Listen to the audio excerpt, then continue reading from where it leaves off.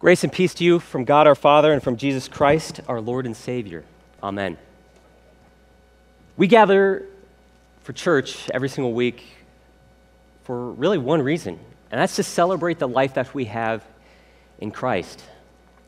Our faith, it's really all about life. We were created by the author of life.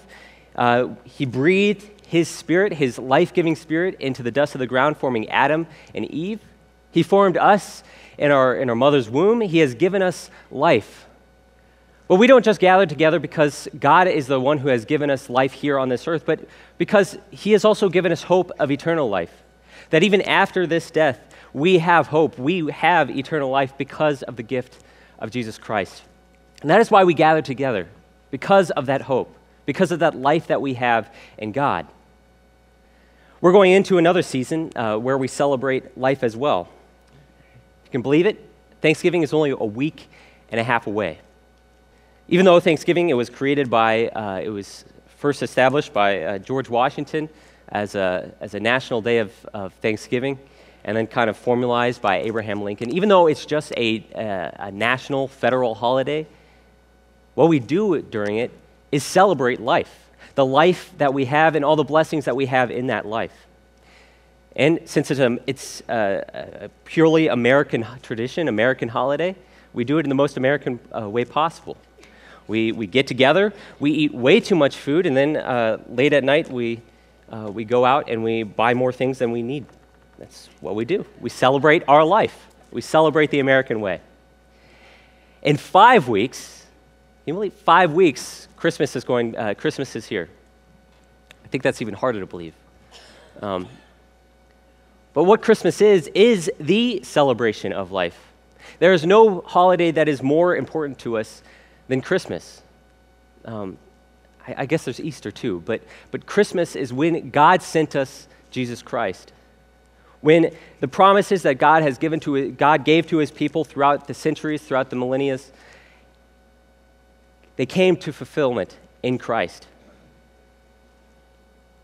It is in Christmas that we celebrate the hope of the resurrection, the coming of our Messiah, the coming of our Savior, the one who has purchased and won us for eternal life.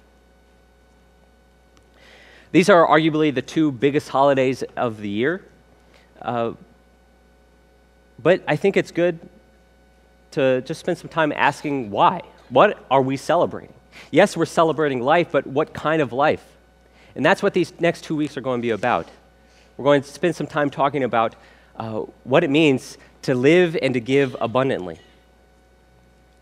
And I think in order to do so, in order to understand what it means to actually live and give abundantly, we need to actually know what it means to live. What is our purpose in life? That leads right into the big question of what is the meaning of life? This question was answered by the Hitchhiker's Guide. The answer is 42. We know that, and yet we're still searching for the answer. And where people search for that answer, there's really only two places.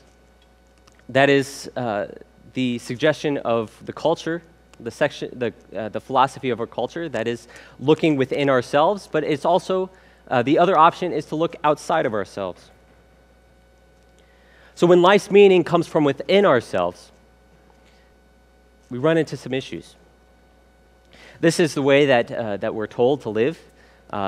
You choose your own destiny. You choose what your life is going to be. You choose the purpose and direction of your life. But there's some issues with that. When we go down this road, it's a rather bleak, we face a rather bleak truth. It's a truth that, it's a truth that Solomon himself ran against.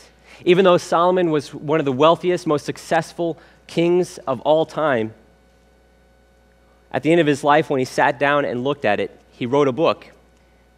That book is rather depressing. He opens it up by saying that life is meaningless. That life, when life's meaning comes from within, when it's the purpose of it is to lift oneself up, to seek one's own glory, it's meaningless. He writes, meaningless, says the teacher. Utterly meaningless. Everything is meaningless. What do people gain from all their labors? at which they toil under the sun. Generations come and generations go, but the earth remains forever. Life is meaningless. He also writes that life is tiresome. He says, the sun rises and the sun sets. It hurries back to where it rises. The wind blows to the south, and then it turns to the north. Round and round it goes, ever returning on its course.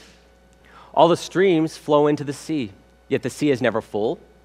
To the place the streams come from, there they return again. All things are wearisome.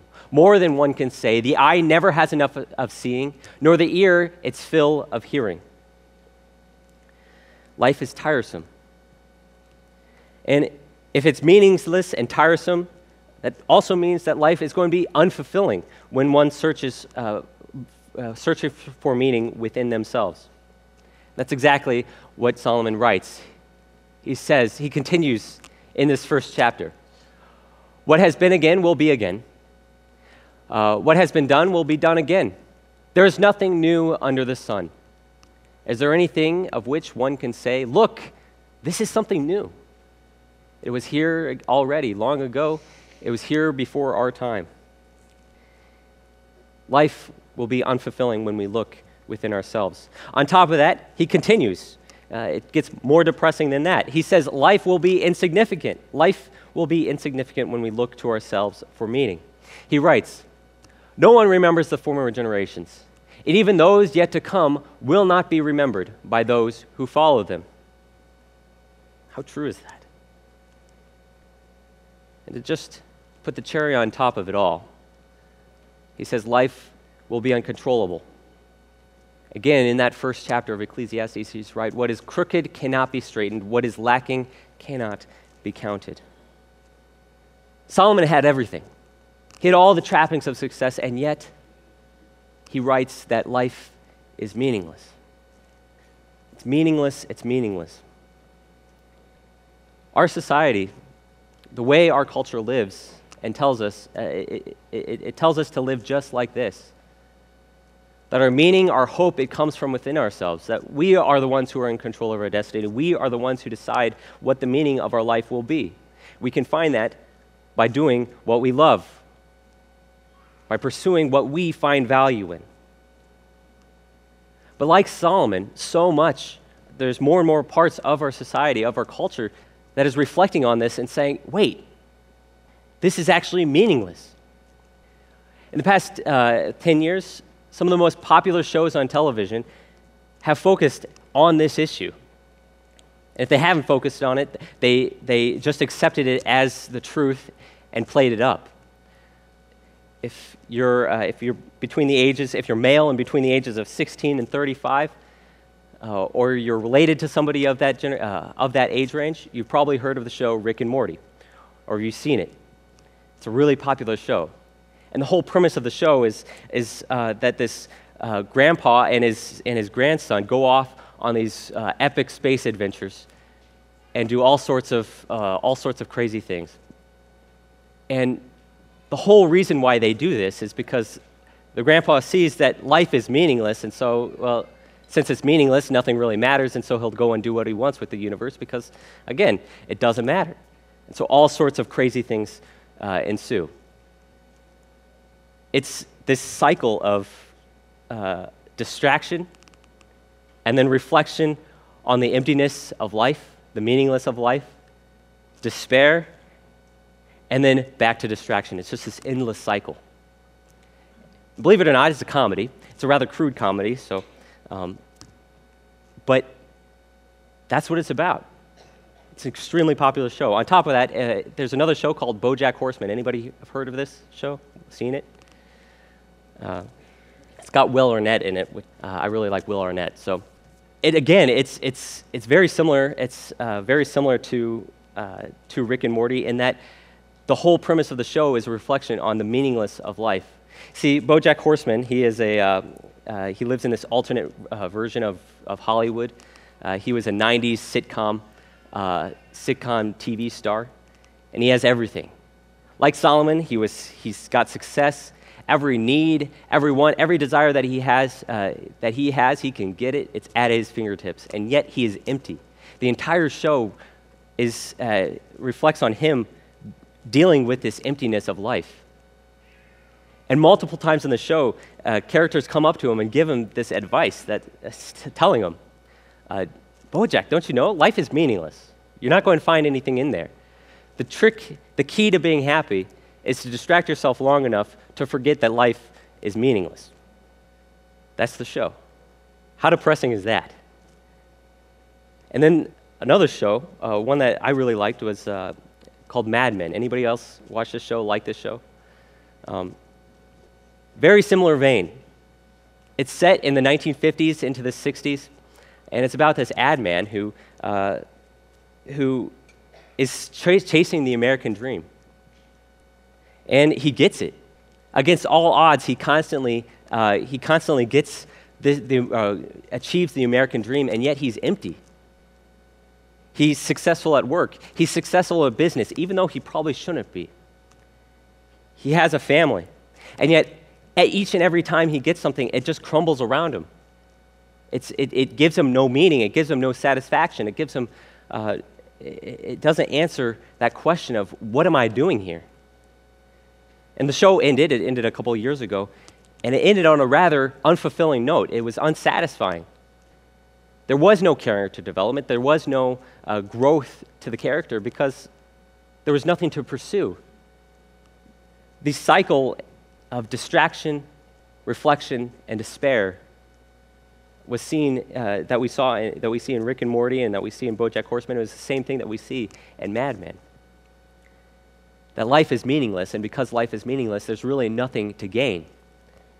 And so you just kind of walk through life. There's more and more shows out there that are like this, that reflect on this issue. And I think it's because more and more people are wondering, what is the meaning of life? The place that our cultural philosophy has left us empty. We look at it like Solomon and say, meaningless, meaningless, all is meaningless. So there's got to be something else out there. I don't think that there's too many people who truly are looking to themselves for answers. To truly do that means that you're a nihilist, that there is no meaning. Everybody wants something out there to give true meaning, and so they look for it. They look for it in money, they look for it in power, and so really, everybody is worshiping something. So I don't really think that we can actually look for meaning within ourselves, even though that's what we're told to do. Instead, what happens is that we look for meaning outside of ourselves, but still for our glory. And when we look for meaning outside of ourselves, life is all about appeasing God or about appeasing other gods. It's all about, perfecting oneself. Throughout human history, this has been the case. Whether the gods are made of stone, gold, or whether they're just some idea floating in the ether, life is about appeasing them and perfecting oneself. But we have a different God. While yes, He did create us to worship Him, He did create us to do His will. He didn't create us just to live. He didn't create us to glorify ourselves or to do anything like that, like the gods of the ancient gods. He gave us purpose. Our God, He is the author of life. When He created Adam and Eve, He created Adam and Eve for a specific purpose. In Genesis, we're told that He created Adam and Eve to be a reflection of Him, to be stewards. He created them in His own image, so that when all creation look at Adam and Eve, what they see is God's love and God's glory. That's what it means for Adam and Eve to be stewards of creation. They're to be God's representation on earth. Of course, we also see in Genesis that they failed at this. And because of that, they were kicked out of the Garden of Eden and cast out from the presence of God. If we stop there, God is just like any other God. That the way to happiness, the way to have hope, is to try to appease him, to try to get back into his own graces, trying to perfect ourselves. He's no different than any other God. But that's not the case. God did not just leave us there. In fact, immediately when Adam and Eve rebelled, he gave us hope. Because our God he's not just the God of life, but he is the God of love. God has justified us through Jesus Christ. That is why we gather today. That is the hope that we have. It's not about celebrating ourselves. It's not about trying to have a better life. It's not trying to it's not about distracting ourselves until we die. We have been justified. He created us to be that perfect reflection of us. We can't do that. And for that reason, he sent his son to stand in our place, to take on the punishment that we deserve. And in return, Christ has perfected us in his blood. So now, when the author of creation, when the God of everything looks at us, he doesn't see us in our failures. He doesn't see us as in our imperfections. He sees us as his perfect children, as his son. That is who we are. By perfecting us, we have been restored. We've been restored back into the people of God. God has given us his Spirit, allowing us to be that reflection once more. We're not perfect yet, but God is going to restore us back into that perfect image of him. We have been given a purpose. As Christians, our life has meaning because of who our God is. Life lived abundantly is about living outward. We live in a society, we live in a culture, in a community that is looking for answers to life. And guess what? We have that answer. That answer is not about glorifying ourselves. It's not building up our community or to show that we're better than anyone else. Our life is about to serve that purpose, pointing back to God, pointing all creation, our neighbors, our friends, back to the Creator and glorifying him. If you look in our pop culture, you see that people are not satisfied with our culture, with the way things are. You have the answer. You have the hope. Despair, death is not the only way out. Jesus has given us another way. He has given us life. So that's what we are called to do. Because we have been saved, because we have been washed in the blood of Christ, we are now called to go out and share God's grace with the world, using our time, spending time with God, getting to know him, listening to his voice, but also using time to share his grace with those around us. This means building up relationships, not just going to work, clocking in, and then clocking out, not just driving home, parking in your garage, and staying in your house, never saying anything to your neighbor. This means building relationships, using our time to glorify God. It means using our talents to do the same thing and our treasures. God has blessed all of us richly. We're called to use those gifts to glorify him. This is what life is about. It is not for our glory. It is not for our will or our purposes. It is for God and his glory. This is what we were created to do. So I encourage you this week to continue growing in God, to continue strengthening that relationship that you have with him, to using your gifts and your abilities, your time and your treasures to glorify him. This holiday season, don't just spend time accumulating things or just celebrating the life, celebrating your life, but use it to glorify the one who has given you everlasting and eternal life. So may the peace of God, which surpasses all understanding, guard our heart and our minds until Jesus Christ comes again. Amen. Let us pray.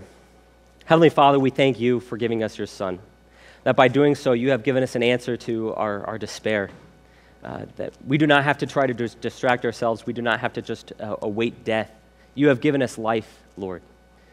Use us to be a light to this dark world, sharing the hope that we have in you with everyone around us. All these things we pray in your name. Amen.